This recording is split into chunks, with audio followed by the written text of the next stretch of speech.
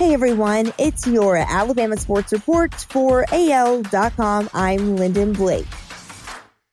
Alabama on Thursday announced plans to honor Luke Ratliff, a student known for his support of the men's basketball team who died earlier this month. The school said it will create a memorial gift fund in its name that will assist the future leaders of the basketball students section to be able to travel to road games.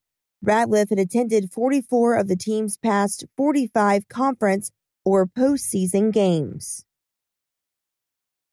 AL.com is putting together a mock draft. First pick sends Trevor Lawrence to the Jacksonville Jaguars.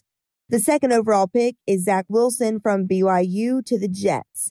Then AL.com has Mac Jones heading for San Francisco with the third pick.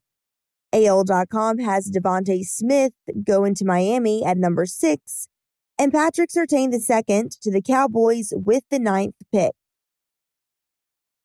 The NCAA Playing Rules Oversight Panel on Thursday approved a proposed overhaul to college football's overtime rules. Beginning with the 2021 season, teams must go for 2 points beginning with the second overtime period. Previously, they were not required to do so until the third overtime. In addition, teams will alternate 2-point plays beginning with the third overtime period rather than a series of 4 downs beginning at the 25-yard line. Previously, that setup didn't apply until the 5th overtime. During the 2020 NFL regular season, the Baltimore Ravens had 3 players start games at center. 3 started right guard, 3 started right tackle, and 2 started left tackle.